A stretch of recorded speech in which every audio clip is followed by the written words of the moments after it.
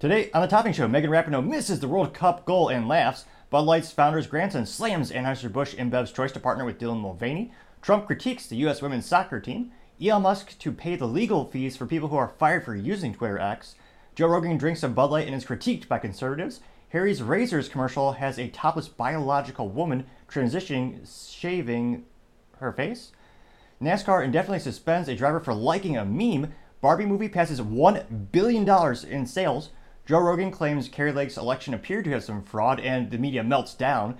Democrats put forward legislation to tax AR-15 magazines and rifles at 1,000%. Mercedes to bring back the V8 engine. Dallas-Fort Worth is one of the fastest growing areas in the United States. Berkshire Hathaway reaches a $36 billion profit. Tesla CFO steps down, and Yellow Trucking has confirmed its bankruptcy. All of that and much, much more on The Topic Show.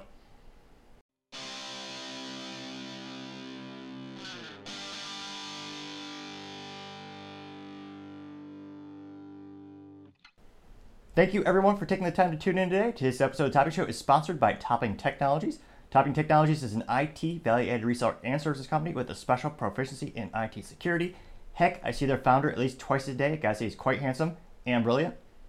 He's me, that's the joke. If you're an IT leader or a business owner, need a little assistance, you can reach the team at sales@toppingtechnologies.com. Also trying to get to 3,000 subscribers by the end of August, so you can click that button and greatly appreciate it. Now, going over to the business part of the podcast, you have finally some great automotive news. You have Mercedes bringing back the V8 AMG. Now, recently, their most powerful AMG C-Class, the C63, they decided to trade the iconic hand-built V8 internal combustion engine for a hybridized inline turbo 4 engine. And yeah, to say that's anemic is to say the least. Now, there's nothing wrong with the 4-cylinder engine. My Honda Civic Si has a 4-cylinder engine. I love it, partially because it comes with 3 pedals in terms of a manual transmission. But people buy a Mercedes, the pinnacle of German, well, I'd say Porsche, but nevertheless, a highly respectable German automotive brand. And AMG, you wind back the clock, hand-built, German engineering. There's something special about a premium luxury brand coming with what is slowly becoming, unfortunately, a more rare and rare occurrence of the internal combustion engine and the V8. 4 cylinders is great, but 8 is great. It rhymes, therefore it must be true. But in all seriousness, it looks like they also had their E-Class and an upcoming E63 had an inline 6 engine with a plug-in hybrid setup. Now, again, it's one of those things where there's nothing inherently, depending on who you ask, there's nothing inherently wrong with hybrids or smaller engines. A wise man, much smarter than me, once said there's a time and place for everything. And I think if, from the ground up, if Mercedes were to come out with a new product line, again, they name everything after numbers like BMW to make it complex, so you'll have to be an enthusiast to know the actual model numbers. But if they were to build one from the ground up that's originally a hybrid, which I think BMW is doing with a couple of their electric vehicles, there probably wouldn't be as much visceral backlash from the good old enthusiasts. Now, the good news is they're bringing back the V8 to specifically the models, the C63 and the E63, both back by 2026. Now, it looks like there'll be a reinstitution of the M177 4-liter V8, which is actually, according to 2 independent sources. And of course, unfortunately, due to global emissions and all that kind of stuff, they're actually in process of trying to have it modified so it'll meet the EU7 emission standards. Granted, one country produces more pollutants than all the other countries combined, but let's not focus on China. Let's focus on everyone else but them. But it is nice to see finally a brand listening to the consumers as people precipitously lost interest in those models and their sales hurt, of course. You saw this with the Mercedes. Very few people know the actual term for it, but it's pejoratively known, or just regularly known as the G-Wagon, which had a huge, I think it was 150% increase in sales for the V8 version, because they told people it was going to go down to, I believe, an inline 6 or a 4-cylinder, which it's a big boxy SUV. It's an iconic part of the brand. It's been around for decades, originally made to be a military vehicle. Obviously, people want the V8. So people are paying a premium. Mercedes said they're going to go away with it. Interest dropped dramatically, and thankfully they're going to be bringing a lot of the big toys back. So it'll be interesting to see how many other companies in the automotive community are going to listen to the consumers. You have General Motors, which again wants to be fully electric by 2035. That's according to the CEO, Mary Barra. They're turning the Camaro, an iconic American muscle car, into a 4-door EV sedan. No one is going to buy that. Oh, I take it back. The 18 people who work at General Motors will because they have the friends and family discount. But if you want a 4-door EV sedan, most people, realistically, they're going with the Tesla. If they want a performance car or one that's more tuned for performance, they'd probably get the Porsche Taycan, which has 4 doors, EV, and that was actually engineered so you could push that vehicle to the limit until the battery dies. It doesn't actually neuter the vehicle by pulling back on the power regardless of the percentage left in the battery, because Porsche wanted it to be made for people who actually want to drive. Now, granted, it's still not as good as having 3 pedals, but still an interesting use case, and hopefully more automotive companies will do what's right for the consumer, aka listen to the free market. But as I always say, time shall tell. Other interesting business news, you have Dallas-Fort Worth becoming one of the fastest growing metropolitan areas in the United States. Now, it looks like it may even become, they're right now with a given trajectory of everyone moving here, it might even become more populous than Chicago, which isn't saying much, as Chicago is losing companies left and right. One of the most iconic companies in the United States is Boeing. The legacy aerospace company who dominated in the military segment, went on the commercial segment, is now one of the most reputable brands in history. Even they left Chicago. Their global headquarters is no longer in Chicago. Companies are leaving that area in droves. And where are they going? Texas, Florida. You think these other states might learn, but no, it would be the antithesis of everything they stand for. Now, in terms of Texas growing exponentially, it looks like in DFW alone, Fort Worth actually alone, that one city, which in my opinion, all of Texas should really be like the stockyards in Fort Worth, which is where everyone wears cowboy hats, and it's really the heart of Texas, many would say. Now, that city alone has gained 19,000 residents between July 2021 and July 2022. More than any other U.S. city. That's astronomically impressive for a growth rate. In terms of businesses, 265 businesses have either relocated or expanding to Texas since 2020. That type of growth rate is astronomically impressive. In the past 6 months alone, just off the top of my head, one of the most iconic manufacturers in history, Caterpillar, relocated, I believe, from Illinois over to Irving, Texas. Businesses are coming here in droves. Now, hopefully the people who come here remember why they're coming here, and they don't try to change the tax codes or anything like that accordingly. But it's interesting to see more and more businesses are choosing Texas than any other place. Perhaps other places will learn, catch on, perhaps. Time, as I always say, shall tell. But great news for the state, or some might say the country, of Texas. Now, other interesting business news, you have Berkshire Hathaway reaching $36 billion in profit.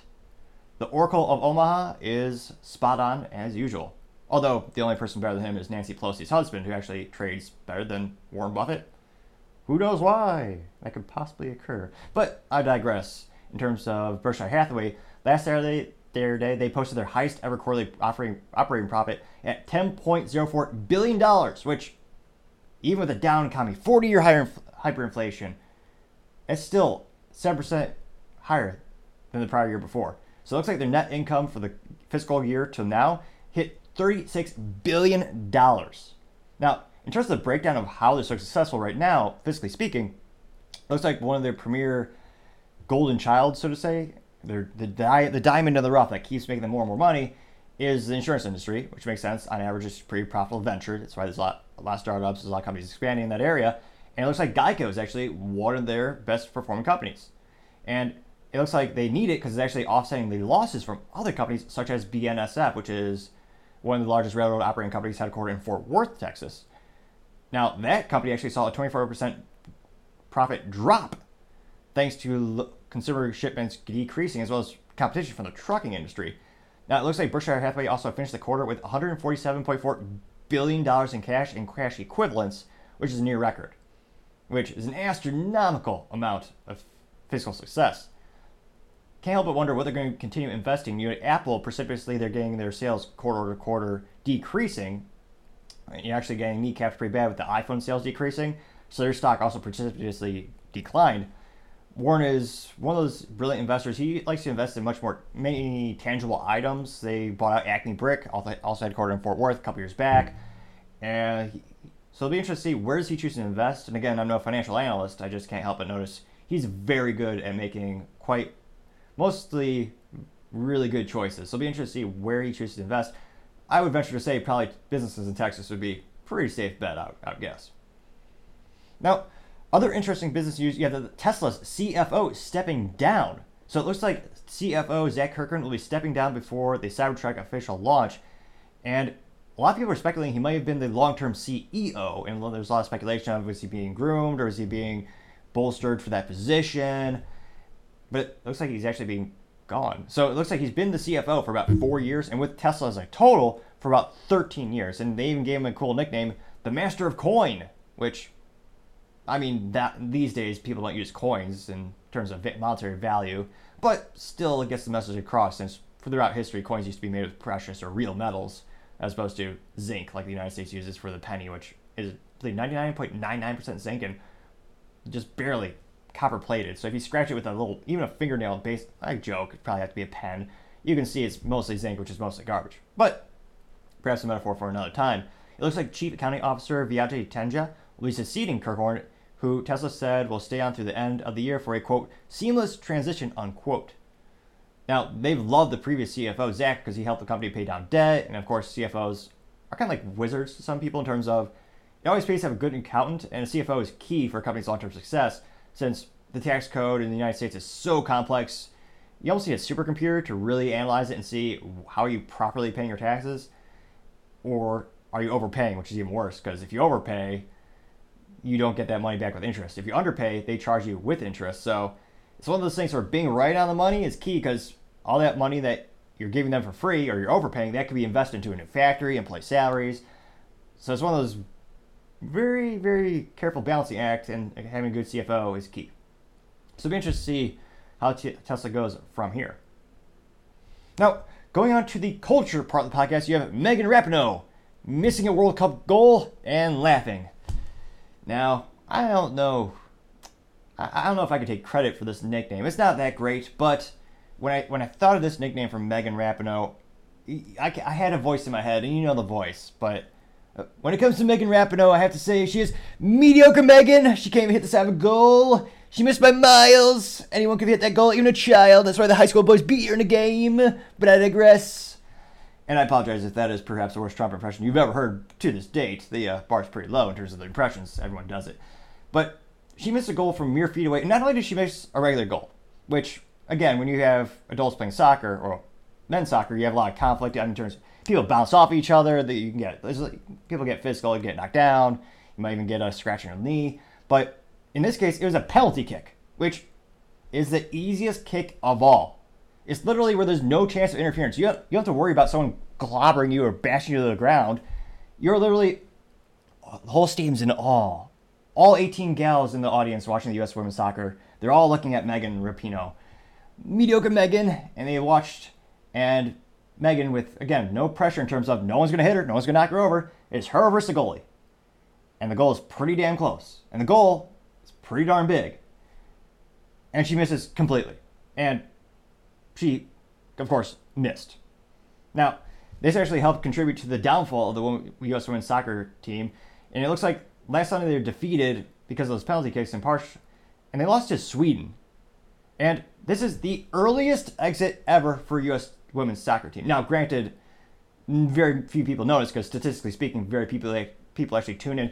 FIFA actually had to give away 20,000 tickets for one of the U.S. women's soccer events in New Zealand because no one was buying them, which goes to show you why men are paid more. It's nothing to do with sexism or being pejorative against one versus the other. It's quite simply supply and demand. Much more people tune in for the men's sport. And May would say, well, U.S. globally is about 50% men and 50% women. If every woman turned into the sport, they'd be paid them out because they'd be safe. I digress. But it's fascinating to see. Perhaps she should have spent more time practicing and less time being a political activist. And she, perhaps in her mediocrity, the whole world laughed at her, but even she laughed at herself, perhaps. She was seen laughing while she's walking away. And it's fascinating to see FIFA, they're being very litigious or very protective of this film. Well, I guess nowadays it's not film, it's all digital. Unless you're good old Christopher Nolan making the Oppenheimer movie. Physical film is very much a dying area. But I digress. FIFA is actually striking channels that use the actual footage of Megan missing epically. Perhaps because they're so embarrassed, but they should be proud. This is the first time in decades people have tuned in to see a highlight clip from the U.S. women's soccer open. And I'm only 7% kidding. It's astronomical. Now, when I asked for further comment, because people actually, for some reason, wanted to hear what she wanted to say, which is oddly enough something I didn't think was possible, but a couple of them went up to her because she's supposed to be retiring. She's 38 years old, which again, in sports is pretty darn old, and I can't help but wonder, is she the best performer, or is she the best soccer performer, or is she just the best political performer? How did she get that spot on the team? But another topic for another time, perhaps. When a reporter went up and they asked her, what's your greatest memory from this game? You've had this long career, you've won a couple games, you've had some highlights. What's your favorite memory? Was it beating a really hard team? Was it coming together, working with the gals on the field and really hard practices, or some type of camaraderie that you built? No, her favorite memory was quote unquote equal pay, which again is for unequal performance, because performance-wise they don't perform as well as any other sports. Less people tuning in means less sponsors care, because sponsors pay per person tuning in.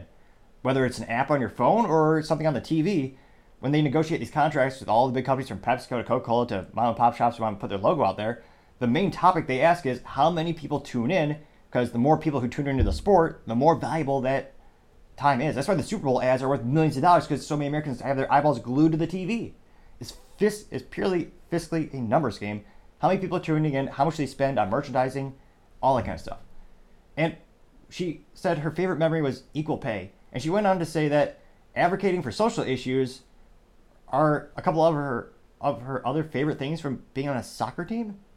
Which, again, when I think of her quote-unquote social contributions is a positive good thing. She mainly, sat down on the national, I guess she didn't sit. She did kneel, so I guess it takes a modicum of effort.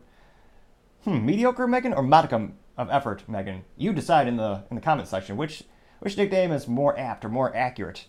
But she wanted to say that some of her favorite memories for advocating social issues have nothing to do with soccer. Well, she didn't say it had nothing to do with soccer. I had to say it had nothing to do with soccer. It wasn't representing your country, which, again, she doesn't like the United States. Look at her social media or any of her protesting. Which, again, I would say there's a time and place for peaceful protesting. I would certainly say when you're representing the United States in front of the globe, well, if she thinks the United States is so bad, why is she getting paid a gross amount of money to represent the U.S.? The hypocrisy is quite unpalatable, to say the least.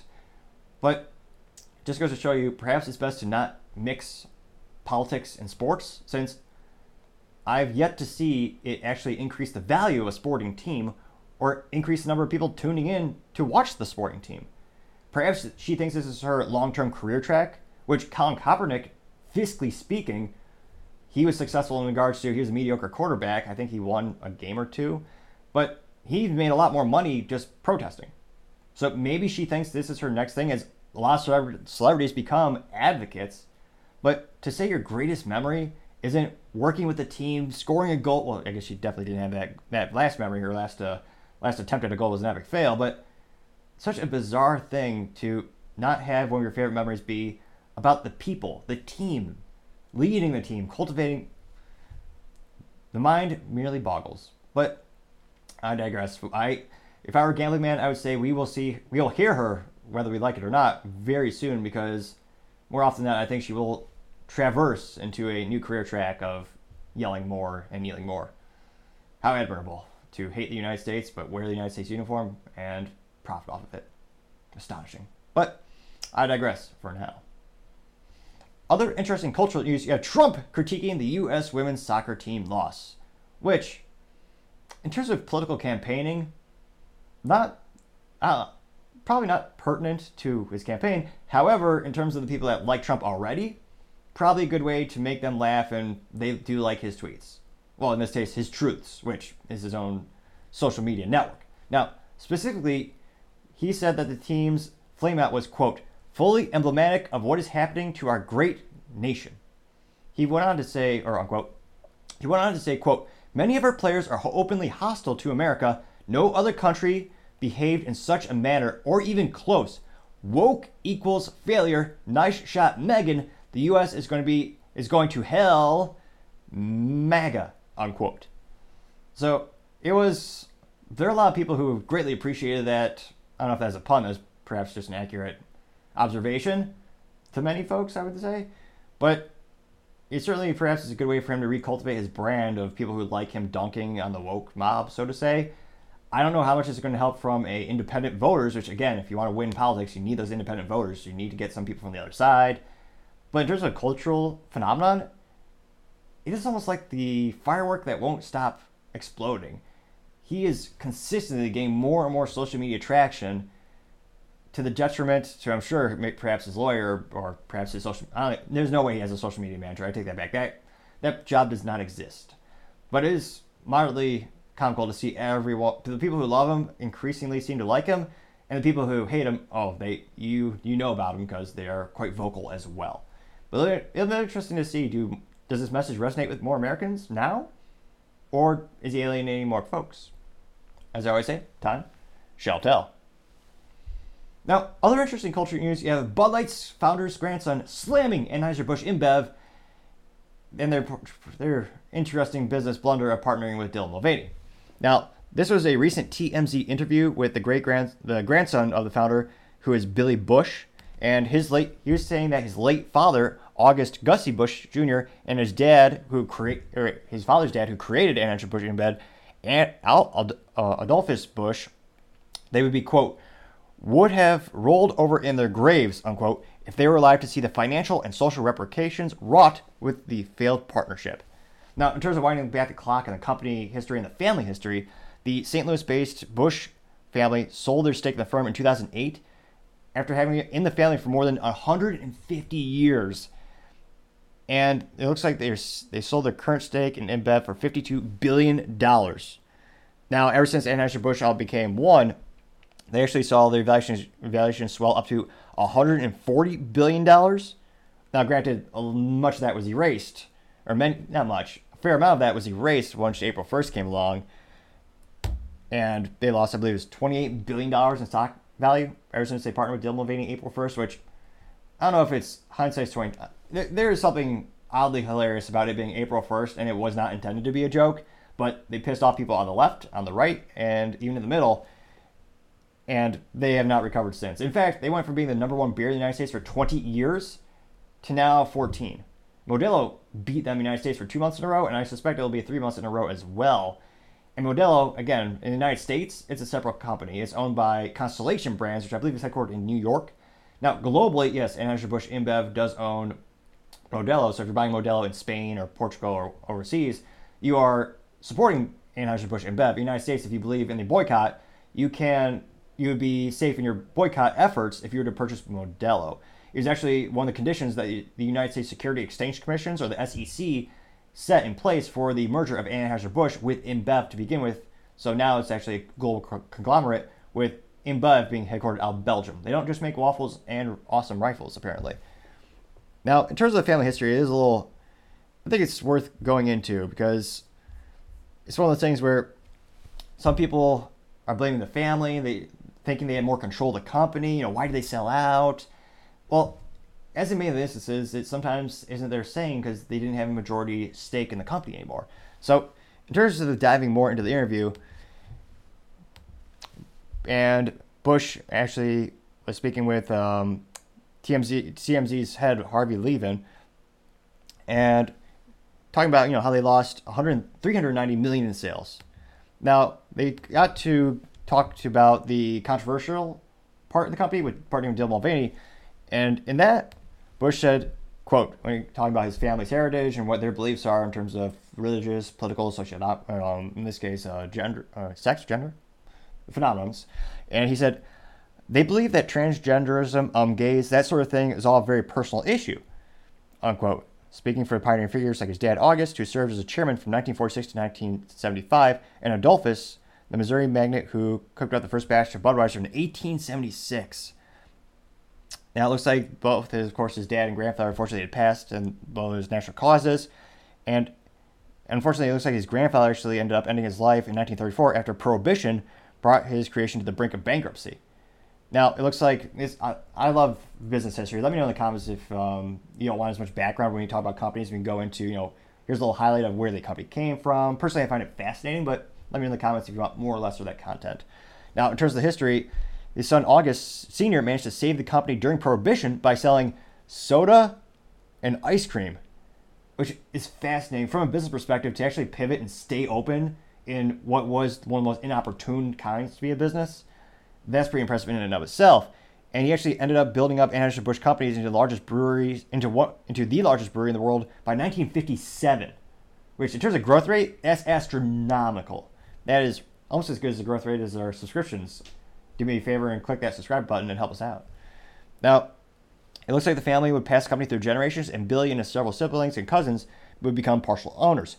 During this span, however, the family sold an estimated 25% stake from their ownership over the course from 1989 to 2008, which ended in a historic sale after their stake depleted to less than 5% of shares at the time, which is quite unfortunate because, again, it's still a lot of money, but fiscally, in terms of the breakdown of the shares of the company, once you don't have control of the company, you're at the behest of the shareholders. One of the reasons that the Ford company is still under the Ford family is because they might not have a majority of the Class A stock, which is the publicly traded stock, but the untraded stock, they have a majority of that stock. So in terms of the voting stock, they have a majority say of what the company still does to this day, even though the public can buy the stock. You and I could buy Ford if we were to want to have a share in the company.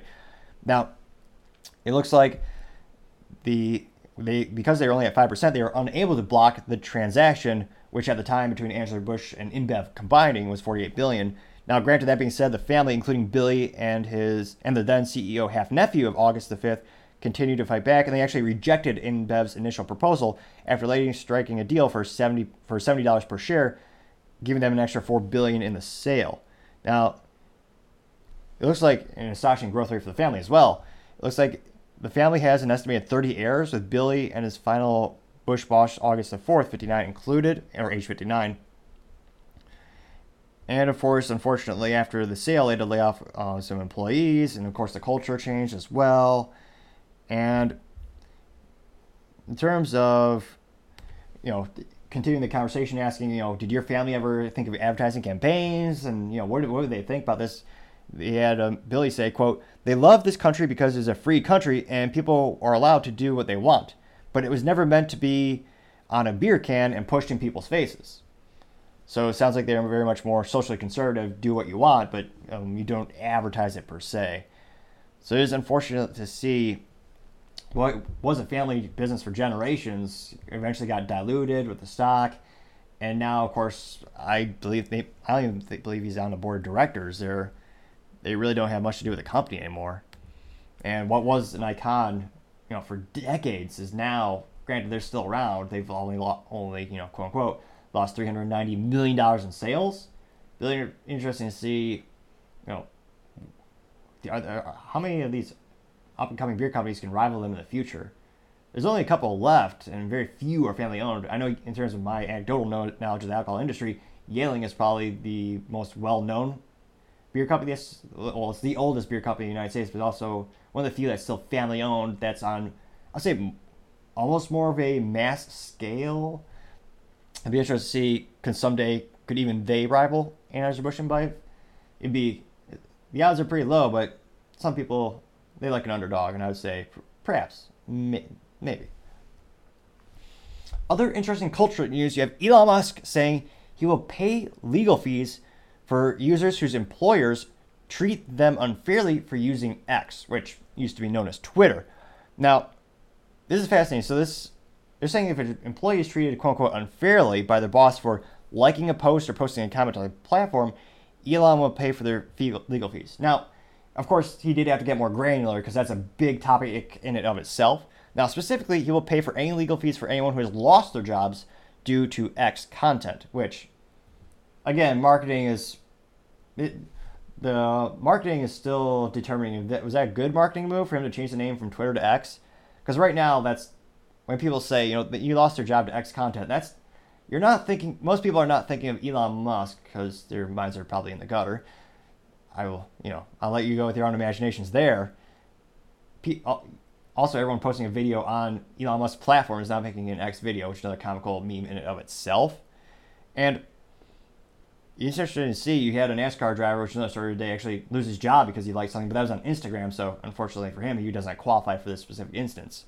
Now, Elon has long been very vocal about his belief of fighting and this is a quote from him, quote unquote the woke mind virus, unquote, and he's very committed to free speech. Now, that being said, he's not a free speech absolutist. He never let Alex Jones get back on the platform of Twitter, or now X. And in terms of the litmus test, I think that's a pretty good one. Alex Jones says a lot of outlandish things, although it is quite concerning when some of them turn out to be true. But he's still an American. He's still human. He still deserves the right for free speech. So when I meet someone, that's usually a good litmus test. Do they believe in free speech, or do they just believe in their free speech, or the speech that they believe in? Which, again, in terms of politically correct or mass accepted free speech, you don't need a law for that because it's already mass accepted. Really, free speech is quite necessary, or laws for free speech quite necessary around unpopular opinions, because they're the ones that are already in danger of being socially ostracized, but those are the ones that also they actually do need some protection, which every American used to believe in the philosophy that I may not agree with what you are saying, but I'll fight to the death for your right to say it, which is quite concerning in and of itself that more and more Americans do not believe in that, which I'm one of those old school fans of debates and philosophical discussions where I always think, let's see who has the best idea. Let's have a debate. Let's have a discussion to see what is your argument. And I also would argue it also makes you a better rounded out opinion if you absorb material and learn a little bit about all the perspectives. But I digress. It'll be interesting to see. I don't know what Elon's case is in this, because he's talking about separate privately owned companies, and right now in the United States, and granted, the laws around employment in the United States especially are quite fluid. There are some states that are actually banning the ability to fire someone based on, for example, their weight. Now, you have there's a lot of nuances, but the United States, I believe with the exception of public jobs, so if you work for the government cannot fire you for your political ideology or your free speech, but a private employer can. And in terms of an employer's ability to hire who they want in terms of a political ideology or philosophical beliefs, I don't know how Elon, as a third party to that situation, is going to have a legal grounds to stand on. It'll be interesting. I'm sure people appreciate the symbol of him doing this, but I will be fascinated to see how the first case really hammers out with this situation. Now, other interesting culture news, you have Joe Rogan drinking a Bud Light with Zach Bryan on his show. Now, it looks like Joe Rogan actually cracked open a can of Bud Light and allegedly did not lose all his taste buds. That's still yet to be seen. And that was last Tuesday after he offered a toast to his guest, the country music star Zach Bryan. And they agreed with Joe Rogan's tastes about the residual backlash against the brand. And Joe Rogan is saying, it all amounts to silliness, quote unquote.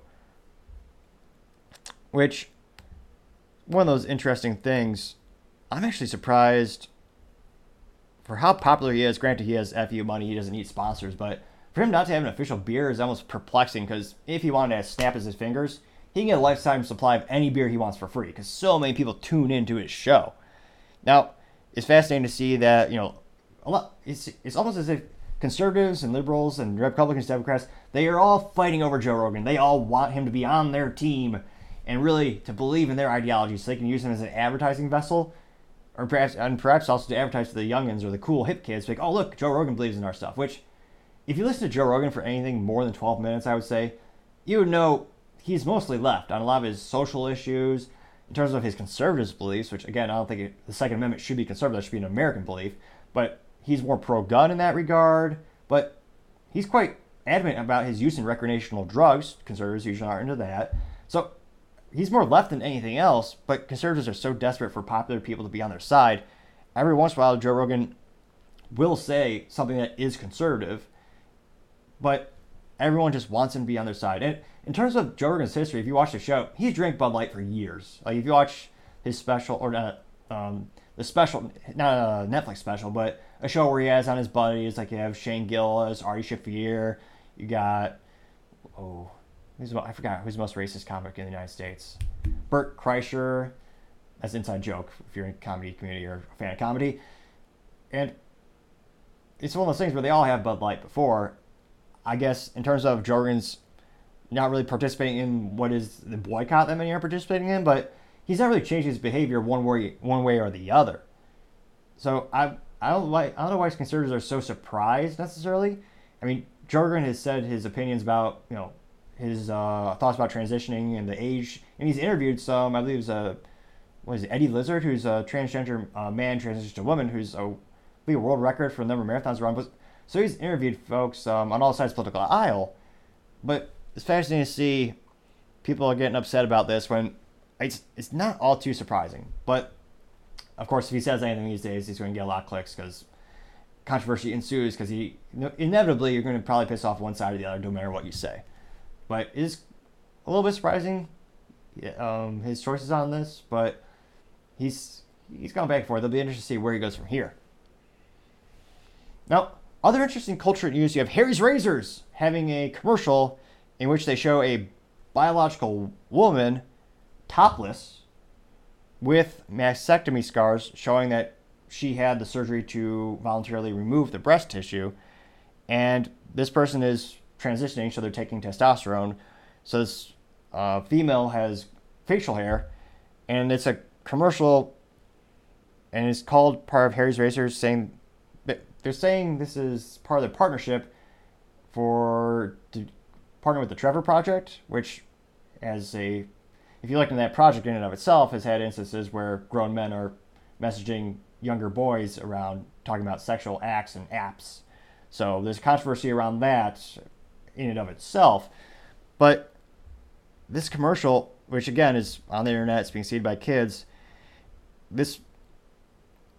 I'll play it. It's only about 34 seconds long, but it's something I would never thought had been on TV, or I guess in this case, the Twitter sphere, because of the lack of an real age limit on Twitter. They don't ask for an ID yet. But let's play it. So first it says, celebrating my first pride with facial hair.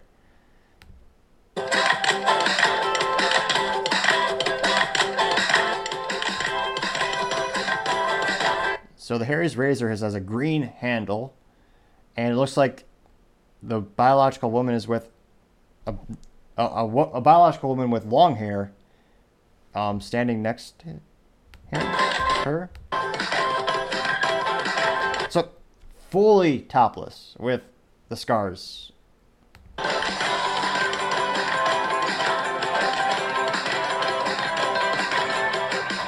And it says, growing up, I was always envious of boys going through puberty, getting facial hair, and learning how to shave.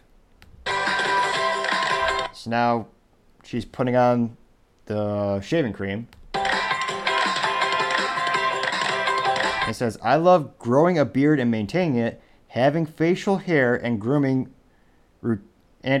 routine is the most gender-affirming thing to me. Which I would say it's insensitive because some men can't grow beards. So is that pejorative statement in and of itself? Will this person be canceled? I doubt it. But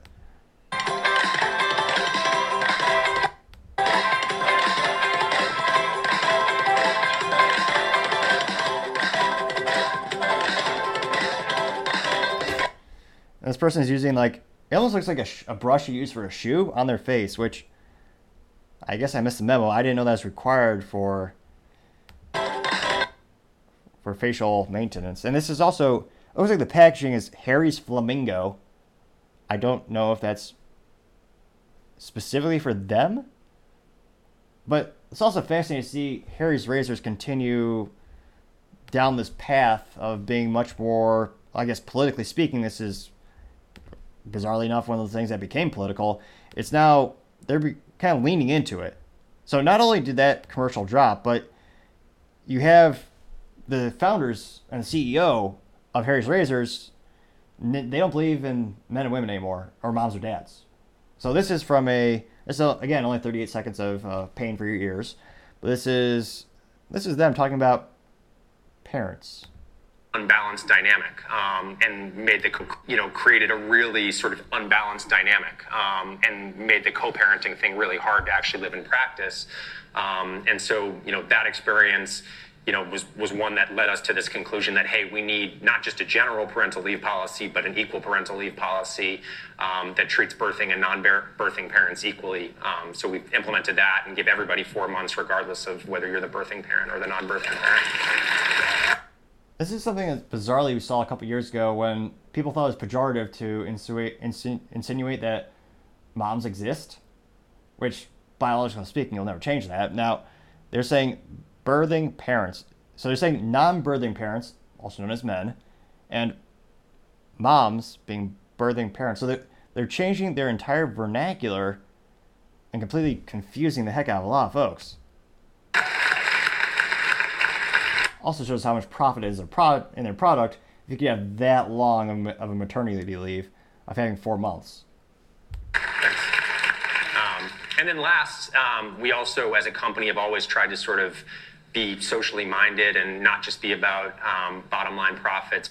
Created a really... So, socially minded, that's a very trendy thing to say. But also, one of the things that concerns me, small businesses, I'm very pessimistic about any additional laws when it comes to parental leave, just because if you're a 5-employee shop or 10-employee shop, you lose 1 employee for any amount of time, it can be detrimental to the business. But another topic in and of itself, this is fascinating from a cultural perspective because, again, perhaps technically this is a new target market. The growth rate is there in terms of the number of people transitioning. So the market is expanding, but they're also alienating a good part of the portion of the market. If Harry's Razors, and again, when you look at who buys razors, I'd venture to say women usually would spend more on razors than men. I mean, to me, if it's sharp, I don't care, I'll use it. Or, granted, these days, I'll just use the General Buzz thingamajig. Yes, I have the greatest vernacular, and obviously I know a lot about facial hair.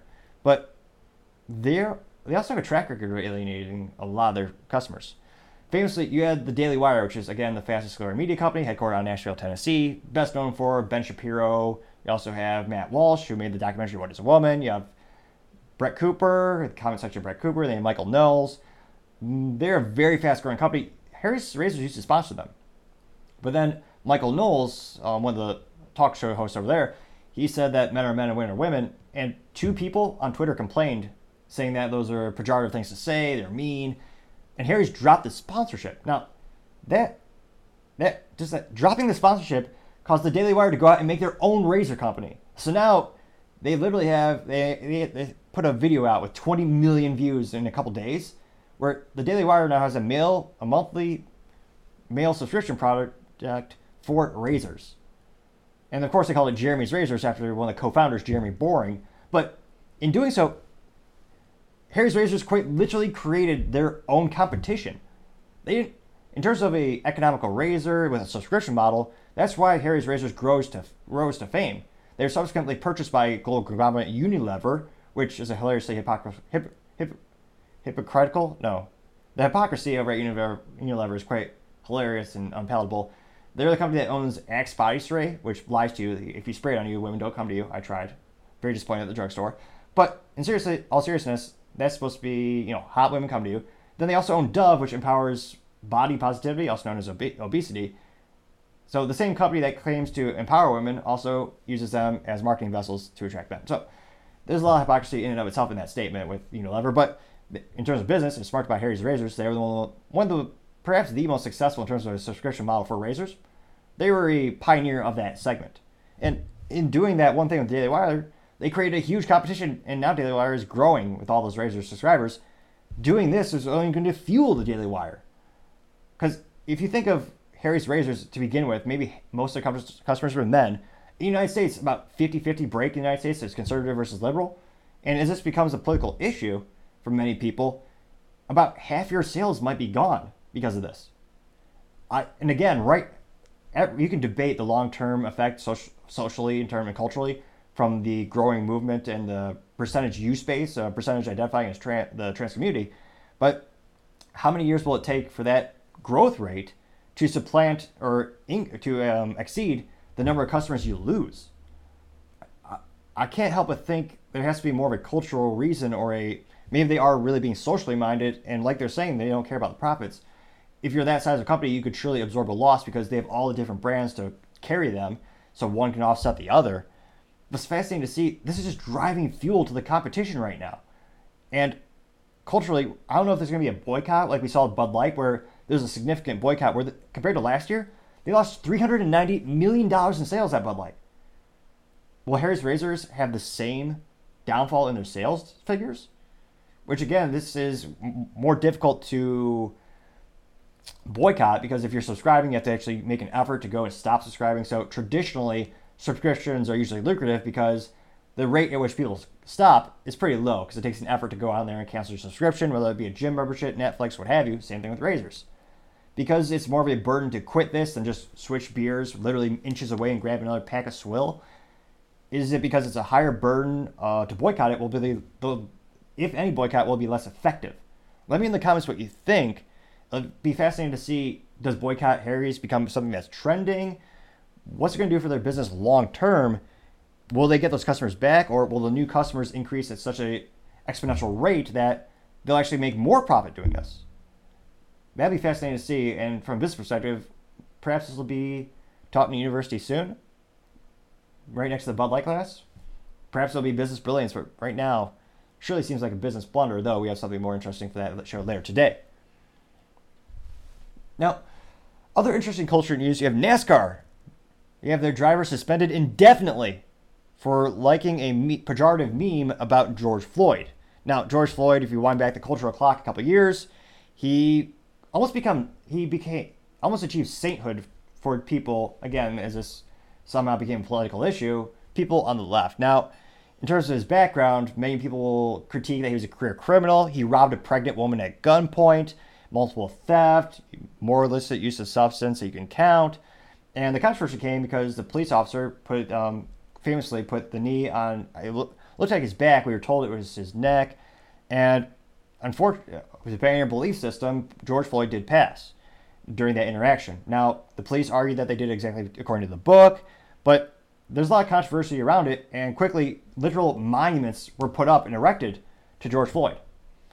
So it became a very politically charged issue, very emotionally charged. Everyone was up in arms about the situation. The whole nation tuned in. Now, it looks like the NASCAR driver by the name of Noah Gragson, it looks like he accidentally, oh no, I shouldn't say accidentally, I think he apologized, so it certainly does seem intentional, but he liked a meme, and it looks like past Sunday, Noah did not drive past Sunday Cup Series in Michigan at International Speedway, and Legacy Motors Club, the club at which he drives for, they indefinitely suspended him, saying, quote, "We have made a decision to suspend Noah Gragson effective immediately regarding his actions that do not represent the values of the team." And the Cup, it looks like they went on to say that Josh Berry will be driving number 42 in this coming weekend's race in Michigan. And it looks like last week, Tuesday, in terms of how this news report broke, it looks like it was a man by the name of Daniel McFadden. And this journalist, it looks like he's, a lot of people are saying it's politically charged. I certainly agree that is part of it. But it looks like this person does report on NASCAR for a living, which I'm essentially here is actually a job in and of itself. But it looks like this person is a reporter for the Arkansas Democrat Gazette and the NASCAR writer at Front Stretch.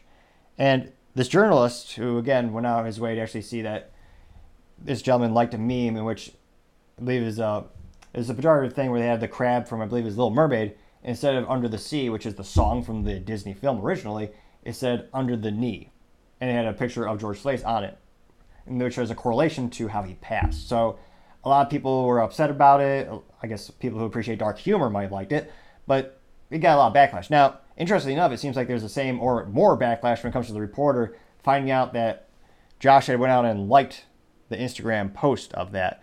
Now, the reporter was immediately ratioed. Now, in terms of their career, I think they got what they wanted. This reporter got over 1 million views when he tweeted saying, "I did my due diligence to make sure it was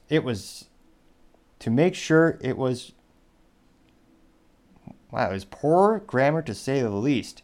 He said, "Noah Gragson made a mistake. I did my due diligence to make sure it was real. Check out my Front Stretch column," which is the column he writes for. And he, ironically enough, he was incredibly viscerally ratioed on the Twitter, and he had to lock it down because so many people were saying pejorative things to him in and of itself, saying, how much time do you have on yourself, and are you proud of yourself for destroying this man's life? And in terms of Gragson, which he did apologize, which again usually does nothing. I've yet to see someone who makes a social faux pas nowadays, or a social error nowadays, actually get their job back or actually improve the situation culturally. You saw this with a baseball player who previously boycotted a games, or it was the LA Dodgers who invited the Nuns of Perpetual Indulgence, which is if you're religious, it's a pejorative drag show in which they make fun of Christ using the cross as an actual stripper pole, which is disgusting. I find that disgusting and abhorrent. And this player said he didn't believe in them, and he tried to boycott them. And within a day, he bent the knee, and he said, "Oh no, I'm going to take sensitivity training, also known as re-education, from 1984. Do not drink. Do not make a drinking game, because again, as that book becomes more and more like real life, or sometimes life is worse than that, I can't help but notice I reference that book more and more by George Orwell. But the baseball player didn't get his job back. So he apologized, and of course, it didn't help. Now, the NASCAR player Gregson said, quote, "I am disappointed in myself for my lack of attention and actions on social media," unquote. Which, he goes on to say, "Understand the severity of the situation. I love and appreciate everyone. I try to treat everyone equally, no matter who you are," unquote. It almost felt like he had a gun to his head, or a sniper was putting a red dot right there, just completely perpetuating, saying everything he thinks he needs to say, but they never get redemption. Now, in terms of your private life, like if you make a mistake to a friend or a coworker, it is of course appropriate to apologize one-on-one, because you usually, if they believe in redemption, they'll give you another shot. You'll have a conversation. In terms of mass public interaction, I've never seen it really become constructive. Even if he does genuinely believe that he's sad and he's sorry for liking a meme, it's not like they're all going to come back and say, "Oh no, we forgive you. Now come join the driving team." His career is over. Which also, again, ironically, people say the United States is racist. This is one race. Some people are saying it was a racially charged meme in terms of the George Floyd incident. Now, legally, that was never actually on the roster. The arresting officer, I believe, was Asian American, but that's what the media said. It was all about race, but that's actually not what was in the courtroom. But I digress. Just a hint of racism, you'll lose you'll be socially ostracized, you'll lose your job, you'll never work a day again in your life in the United States. Which many would argue that's how far the United States has come, that we find racism so viscerally disgusting, you never work with someone around that. I mean, they would just be completely pushed out in every vector of society. But I digress. From a cultural perspective, it'll be interesting to see, does he find a new team to race for? Does he go to another league? Or is he perpetually unemployed? It'll be interesting to see, but right now he's suspended indefinitely. So perhaps he will catch up on the next lap, or maybe he'll turn to the left a little more. I don't know. This is probably a pun in there that has to do with NASCAR. Personally, I always thought NASCAR was kind of like tennis. Probably pretty fun to do. Driving really fast would be awesome, but to watch, I don't know about that. We'll have to see. But time shall tell. Other interesting culture news, you have the Barbie movie passing $1 billion, which it hit $1 billion in sales a mere 17 days after it was released. Now, I thought the bar could not get any lower in terms of what Americans will put in their bodies, both in terms of food, but also entertainment, media. I should not be surprised that it hit $1 billion. Now, in terms of the breakdown of the box office, and again, this is revenue, not profit, it was $459 million in North America and $572 million internationally. Now, of course, keep in mind, when you hear box office, that's not how much the studio makes. You split that with a movie theater, then you have cost of production, cost of advertising. But given these numbers, it sounds like it'll probably make a profit, even with their huge... the marketing department was brilliant. They had a huge advertising campaign. And in terms of the numbers, it looks like it's the second blockbuster this year. You had Super Mario movies, which surpassed $1 billion as well. And it looks like in terms of post-pandemic era, it's only one of a few companies who have hit $1 billion. You had Spider-Man No Way Home, which, yeah, I can't, without Tobey Maguire, I would never see it, but that's just me. You also had Top Gun Maverick, which Tom Cruise, he's pretty good at selling tickets. Jurassic World Dominion, and Avatar: The Way of Water. All of a sudden, I'm not so impressed with the intellect of people who are tuning into all these things, because half those movies seem mediocre, rudimentary at best. Now, it looks like Barbie was actually hitting a milestone. After just 17 days, it became the fastest Warner Brothers movie ever to hit that $1 billion club. And it's the 8th movie in the company's 100 years of history to hit $1 billion. So fiscally speaking, it turns out this probably fascinatingly, phenomenally good for the executives. Now, it also looks like it passed Harry Potter and the Deathly Hallows Part 2, which previously held the record for hitting $1 billion, but they hit it in 19 days. Which also goes to show you how far society has fallen, when Harry Potter actually had these rare things that you might have to dust off the dictionary. They actually had things like morals, values. You could actually learn from the films and the books, as opposed to the Barbie movie, which, again, is the most pejorative thing in terms of every man. And again, I've only seen. I admit, I don't hate myself enough to see the film or to hurt myself like that. If that would please the audience, maybe. If you really want to see my critique of the whole film, perhaps I'll force myself to watch it. That'd be a dark day and probably I would need a recovery, perhaps. But it shows you how far, perhaps, how people's intellect has fallen. The movie mentions the patriarchy 6 times. It's not kid appropriate, so if you're taking a kid there, you're morally and mentally vacuous. It's PG-13 for very good reasons. They include masturbation jokes. Every other line is just talking about the patriarchy.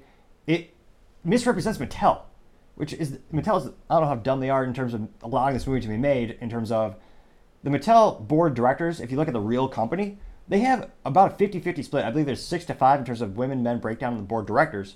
In the movie, they make it look like it's exclusively men. And of course, they cast men in the worst shadow. Every man in the movie is a moron or a misogynistic a-hole. And there's no moral to the story. At the end of the movie, the moral is men and women can't coexist. They're not supposed to partner together. It's hard to fathom how low of an IQ this movie just... maybe it chips away at your IQ when you watch the movie, but it certainly does not help the viewer grow and develop. And it certainly doesn't make Mattel look good. So it's fascinating to see. Perhaps it is just the nostalgia and the name and the branding, which the marketing department didn't mention a single thing I did. They don't mention the fact that it's so negative in terms of the men and women interactions. It doesn't say how bad it makes it look men. It doesn't even mention the word patriarchy in any of the marketing materials. So the company, Mattel, knew if they let that leak, the movie would bomb epically. Which I suspect whoever in the marketing department certainly deserves a raise, because they bolstered this movie so well, and they just highlighted all the things they wanted to, which of course is the purpose of marketing and advertising, but it didn't actually show the meat of the film. It didn't show the actual content. So, unethical? Yeah, I would say so, but it just is astonishing that it passed $1 billion. But time shall tell to see, do Americans start increasing the bar for like their taste or movies? I would say the outlook is not so good.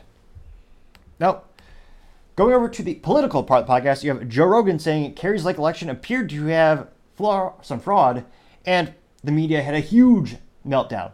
Now, in terms of historicals in the situation with Kerry Lake, she was running for governor over in Arizona, and she campaigned very hard on the idea that Trump had lost the presidential election because of election fraud. Trump also endorsed her, which ironically it didn't turn out very well at all for the midterms. He chose a lot of losers. Oh, I would say both morally and intellect in terms of losers. But, well, I wouldn't say that. He would certainly use that term. But he chose someone like Mehmet Oz, known as Dr. Oz, who didn't live in the state he was campaigning in. And also, historically, Dr. Oz, politically speaking, very much on the left side of the aisle. And a lot of people just speculate Trump thought, hey, he's on TV too, let's have him be into politics. But, yeah, that didn't resonate with the voters, obviously. And he lost to John Fetterman, who, again, had a stroke and could barely talk. But Republicans still lost to that. So, again, this is someone who, politically speaking, she hooked her wagon up with Trump.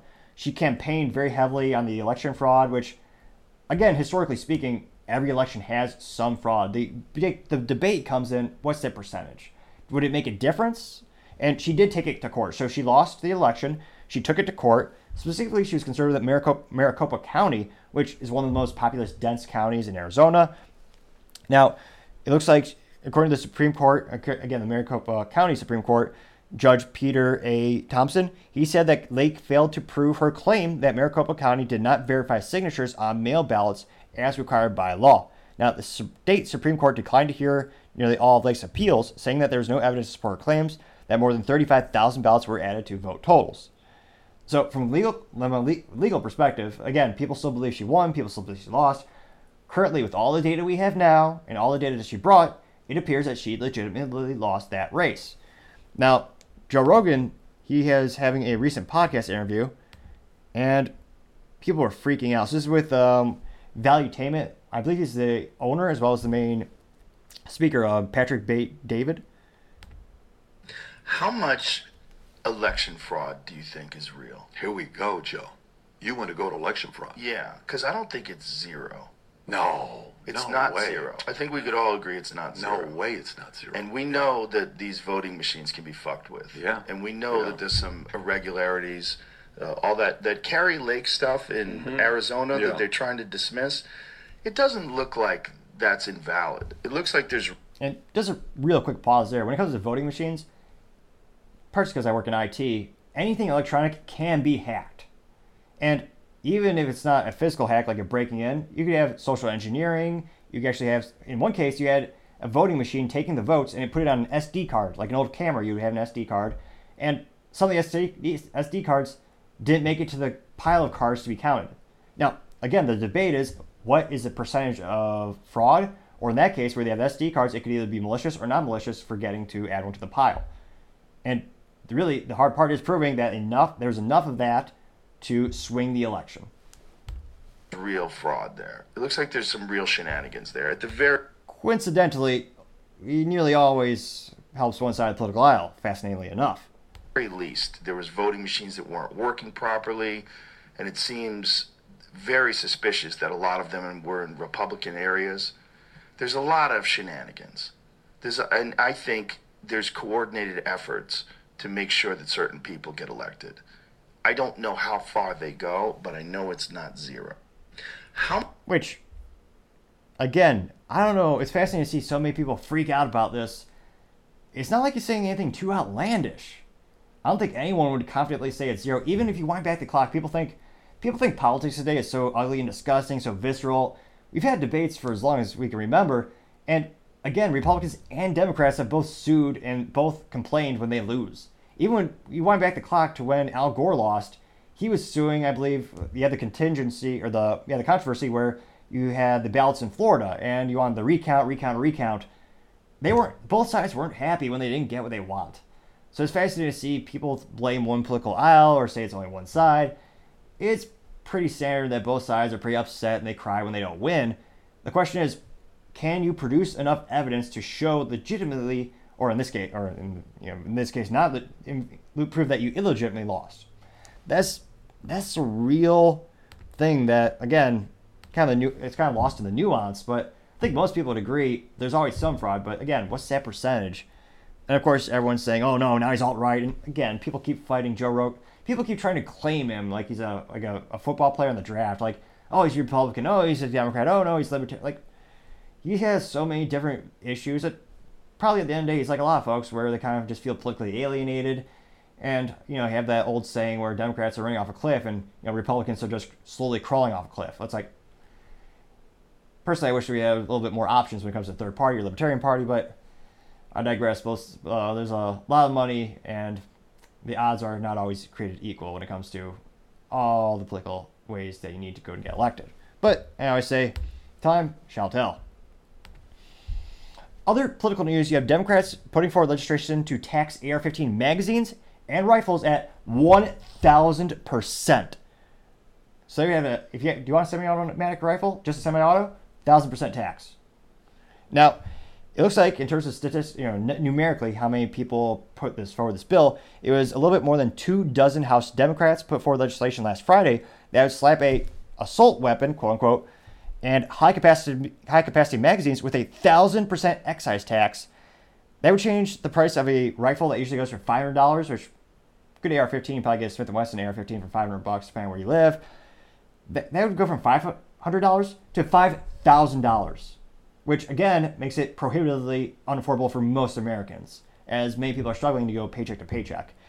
And they say that the bill they hope it'll curb gun violence across the United States, which at least they're saying the quiet part are out loud in terms of gun confiscation and gun being just hurting the lower class. And think about this for a minute. You saw this with the National Firearms Act of 1934. They're saying, "Oh yeah, we're going to pass this law so that bad guys can't get the guns." Well, I don't know if this is a news flash, but bad guys don't follow the laws. Now, in 1934, they passed the NFA, or the National Firearms Act, that put a $200 tax stamp on special classes of weapons. including short-barreled rifles, short-barreled shotguns, machine guns, and later you had AOW or any other weapon, and also destructive devices known as DD. Now, $200 nowadays doesn't sound too bad. Don't get me wrong, it's a lot of money. That's like a gallon of gas in Chicago. Kidding, it's like maybe 2 gallons. But in terms of pricing, back then, that was, you do the inflation calculator, $200 in 1934 was about $4,200 now. Now, thankfully, there was not a clause in there that adjusted for the cost of inflation. But it meant that if you want to purchase an item, to this day, if you want to buy a suppressor, which is legal in 42 states, you have to go out, you have to pay, of course, you have to pay a sales tax, which is disgusting in and of itself, but you have to pay a $200 tax to the U.S. Treasury Department. And it requires special paperwork, including a photo, extra photo passport, taken of your face, fingerprints. It's a very prohibitive process, and really, the whole thing was done and just hurt people who can't afford it, which is fascinating to say that they keep arguing that they care about the lower class, but all these laws would do would disarm people who are of the lower class. People who are buku bucks, people who make 100 grand, 200 grand a year, they can still spend 5 grand on a rifle. That's not a very high percentage of their income. If you're barely struggling to make by, if you're making $33,000 a year, which is about the average salary in the United States or income in the United States, there's no way you can $5,000 compared to $33,000 a year salary. You can't afford to defend yourself. I find that repugnant and disgusting beyond all belief. I can barely quantify. I should have an extra thesaurus on one of these monitors. Now, this is actually the second time they've introduced this bill. This one was introduced by Representative Don Bayer, a Democrat from Virginia, as well as 24 other House Democrats. Now, this 1,000% tax will be put on any semi-automatic assault weapon, which, if you like the previously introduced bills, defined a semi-automatic rifle or pistol with a fixed magazine of 10 or more rounds and have various features, also known as black rifle scary. Because again, mechanically speaking, pretty much all rifles are semi-automatic. If you look at the most popular rifle in the United States by volume of units sold, it's the AR-15, partially because the patent's expired, or the design patent, so anyone can create a basic AR-15. It was originally made by Eugene Stoner over at Armor Light Company, ironically enough, over in California, decades ago, before the Vietnam War. I believe it was 1950, 60? It's quite some time. And it's actually considered an antique if it's an old enough rifle. But I can't, more than 10 rounds? That's, again, not the standard. The standard capacity magazine that was designed with is a 30-round magazine. And again, we've had these laws before. The 1994 assault weapons ban, the U.S. government had 3 independent studies. It had no effect on crime. It had no major effect on mass shootings. Columbine is probably one of the most prolific, horrifying acts that happened under that law. It didn't stop it. You also have specific states where these are in place as well, which, again, a good use case is the city of Chicago. They've had many of these restrictive laws, and yet nothing's changed in decades. Many would say it was a cultural issue.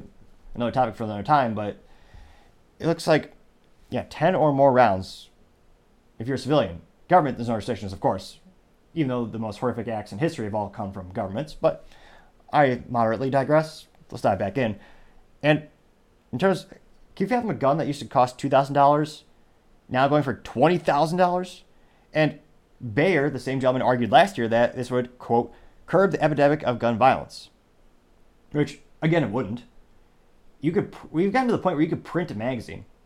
So if you have a 3D printer, it's a glorified rectangular box with a spring in it.